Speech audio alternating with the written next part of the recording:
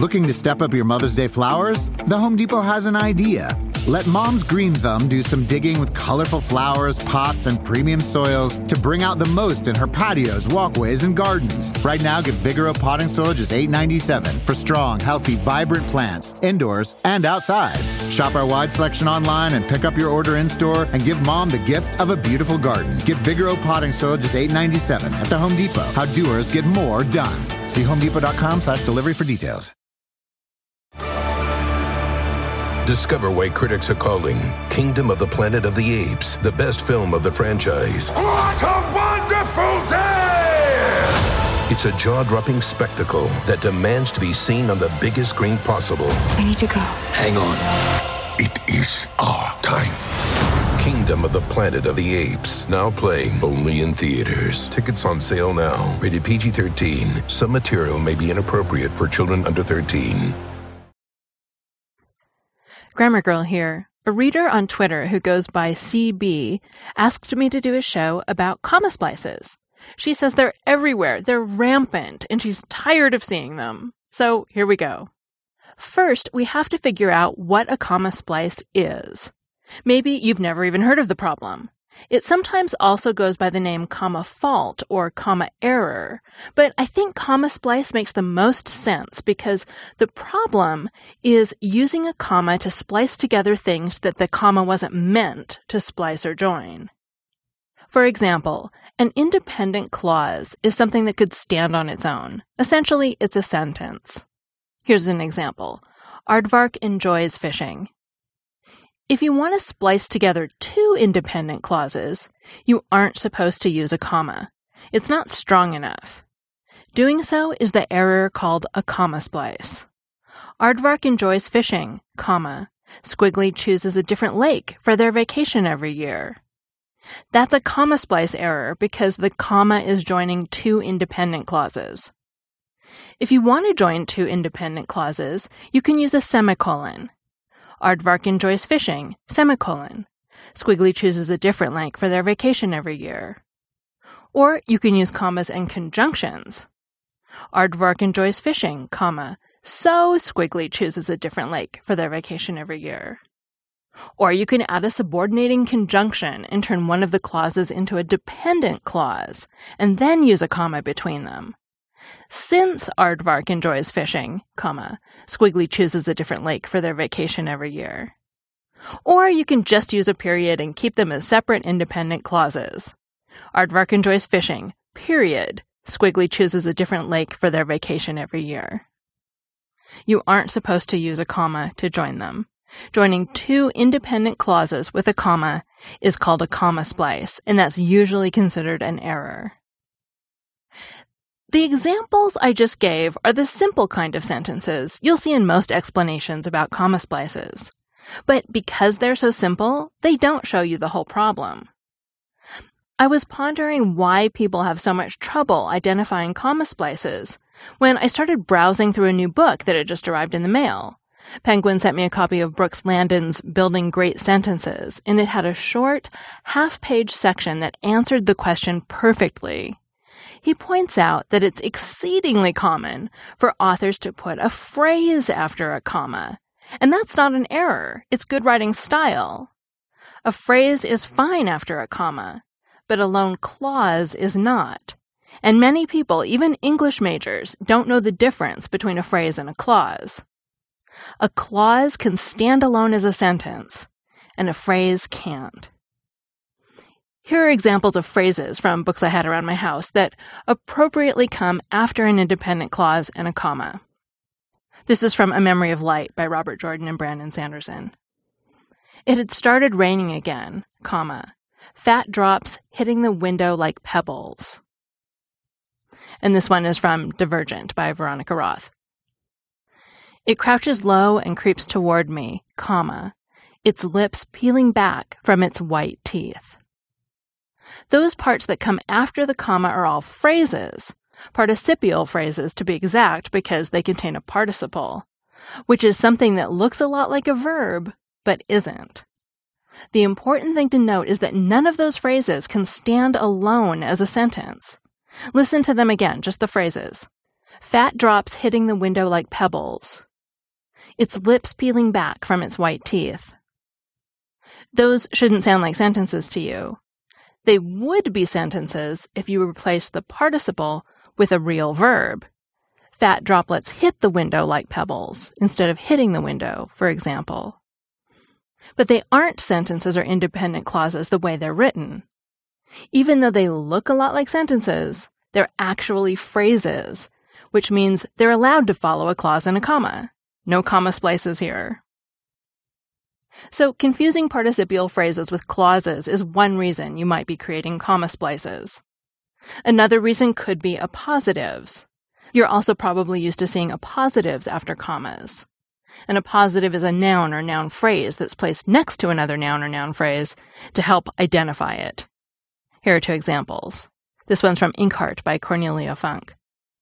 It always took him a few moments to find his way out of that other world, comma, the labyrinth of printed letters. The labyrinth of printed letters is a noun phrase that tells you more about that other world. It's an appositive. And another one from Divergent by Veronica Roth. My curiosity is a mistake, comma, a betrayal of abnegation values. A betrayal of abnegation values is a noun phrase that tells you what the mistake was. Again, the important distinction is that the appositives after the comma couldn't stand alone as sentences by themselves. They're weak enough to be joined to the main clause by a comma. Remember this rule. If you have a main clause, something that can stand alone as a sentence, and you put a comma after it, what comes after that comma should not be able to also stand alone as its own sentence. If it can, you've created a comma splice.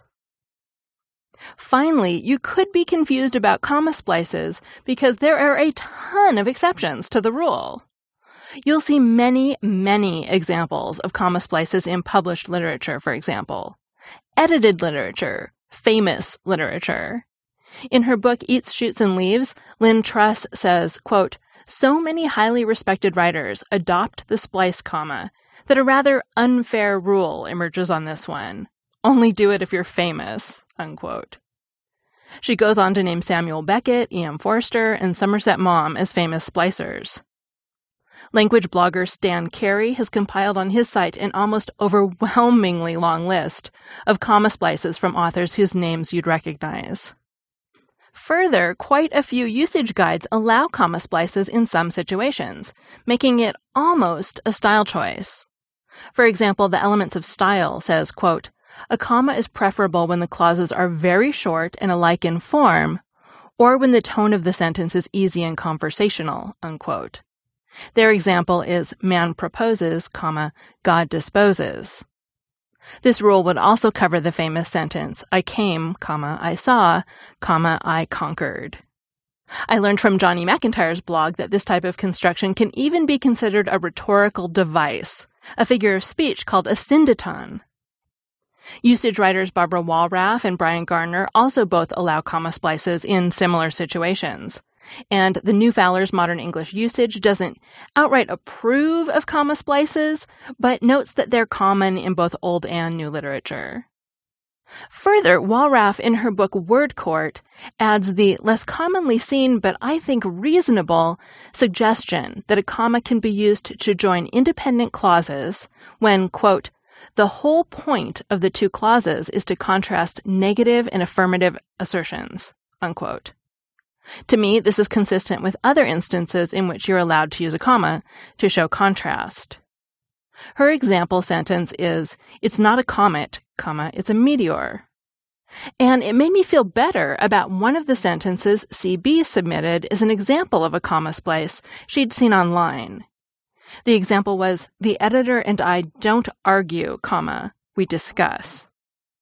It didn't annoy me, and I felt like it was an appropriate use of a comma, but at first I couldn't figure out why. And then I realized that it fit the comma for contrast rule. If I came across that sentence, I wouldn't mark it wrong. But CB would, and it does fit the simple definition of a comma splice. And that's the funny and frustrating thing about comma splices and many topics in English usage. Once you start digging, The rules aren't as black and white as you thought, and they can hinge on subjective points such as what's informal, or what's short enough, or what's enough contrast. My quick and dirty tip is to learn to recognize basic comma splices and avoid them. But the more nuanced answer is that when you're presented with a sentence that might be allowable under all the comma splice exceptions out there, think about the risks you're willing to take. Does it matter to you whether some people will think you've made a mistake? Could you get in trouble if people think you've made a mistake? Or do you feel strongly that your sentence needs a comma instead of some other punctuation? Or even that taking out the comma will change the meaning of the sentence? Weigh the benefits and risks, and if you're comfortable with the balance, you can use a comma splice when it makes your writing better. This week, I also have a web bonus for you at quickanddirtytips.com. On the transcript of this podcast, I have a lot more examples of sentences that have phrases instead of clauses after an independent clause, the kind of sentences that people can find confusing. So check it out. I'm Mignon Fogarty, author of the New York Times bestseller, Grammar Girl's Quick and Dirty Tips for Better Writing. That's all. Thanks for listening. Walmart Plus members save on meeting up with friends. Save on having them over for dinner with free delivery with no hidden fees or markups. That's groceries, plus napkins, plus that vegetable chopper to make things a bit easier. Plus, members save on gas to go meet them in their neck of the woods. Plus, when you're ready for the ultimate sign of friendship, start a show together with your included Paramount Plus subscription. Walmart Plus members save on this plus so much more. Start a 30-day free trial at walmartplus.com. Paramount Plus Essential Plan only. Separate registration required. See Walmart Plus terms and conditions. Sometimes it takes a different approach to help you unlock your true potential. With Capella University's game-changing FlexPath learning format, you gain relevant skills you can apply to your career right away. Earn your degree from an accredited university and be confident in the quality of your education. Imagine your future differently at capella.edu.